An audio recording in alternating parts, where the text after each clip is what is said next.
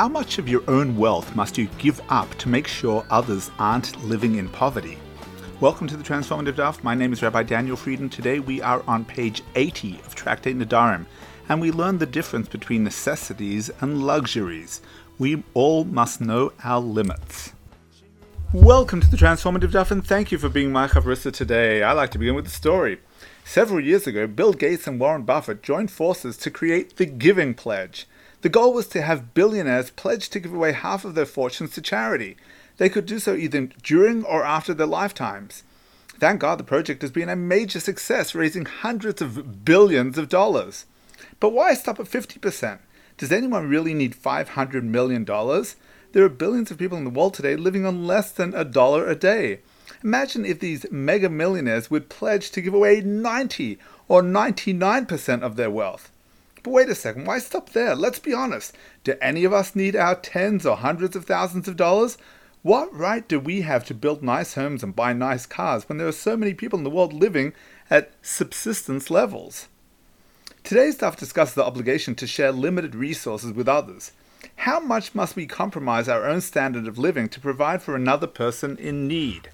Let's take a look at today's Gemara. In the case of a spring belonging to the residents of a city, if the water could be used for their own lives, or for the lives of others, their own lives take precedence over the lives of others. Likewise, if the water could be used for their own animals or for the animals of others, their own animals take precedence over the animals of others. And if the water could be used for their own laundry or for the laundry of others, their own laundry takes precedence over the laundry of others. However, if the spring water was needed for the lives of others or their own laundry, the lives of others take precedence over their own laundry. Rabbi Yossi says even their own laundry takes precedence over the lives of others. Explains the Ran, Rabbi Yossi says the laundry needs of the city's residents takes precedence over the drinking needs of another city's inhabitants, for Rabbi Yossi maintains that skipping washing causes considerable suffering, thus making it a necessity for life. Let's analyze the Gemara. Rabbi Yossi's position is extraordinary.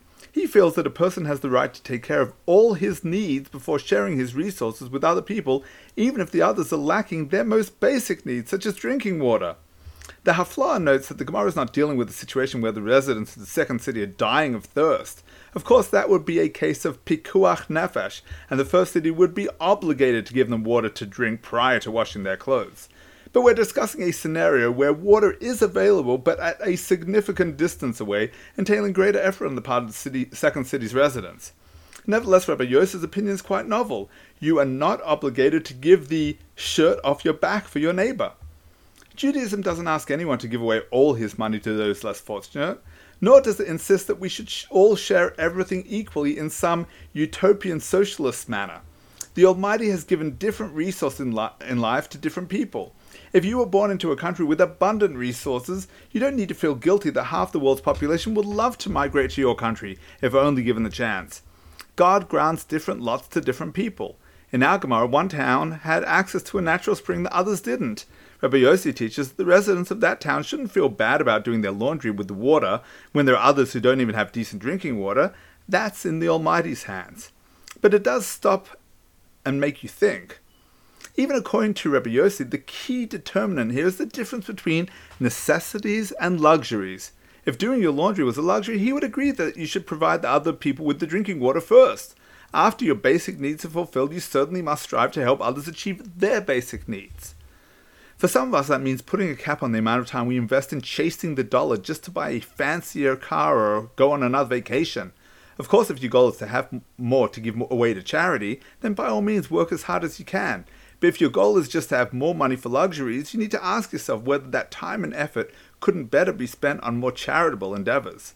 As you go through life, you should be able to work less and contribute more. More money, more time, more of yourself. If you're working just as hard today as you were 30 years ago, you need to ask yourself, am I working to pay for necessities or for luxuries? And if the answer is the latter, could you be directing your time and money to more heavenly pursuits? Your necessities certainly come before your obligations to anyone else. If the Almighty has blessed you with prosperity, that's nothing to be ashamed of. Beyond that, however, you must strive to ensure that everyone's necessities are seen to. May you merit more than enough to fulfill your needs and wants and all the basic needs of those around you, wishing you a transformative day.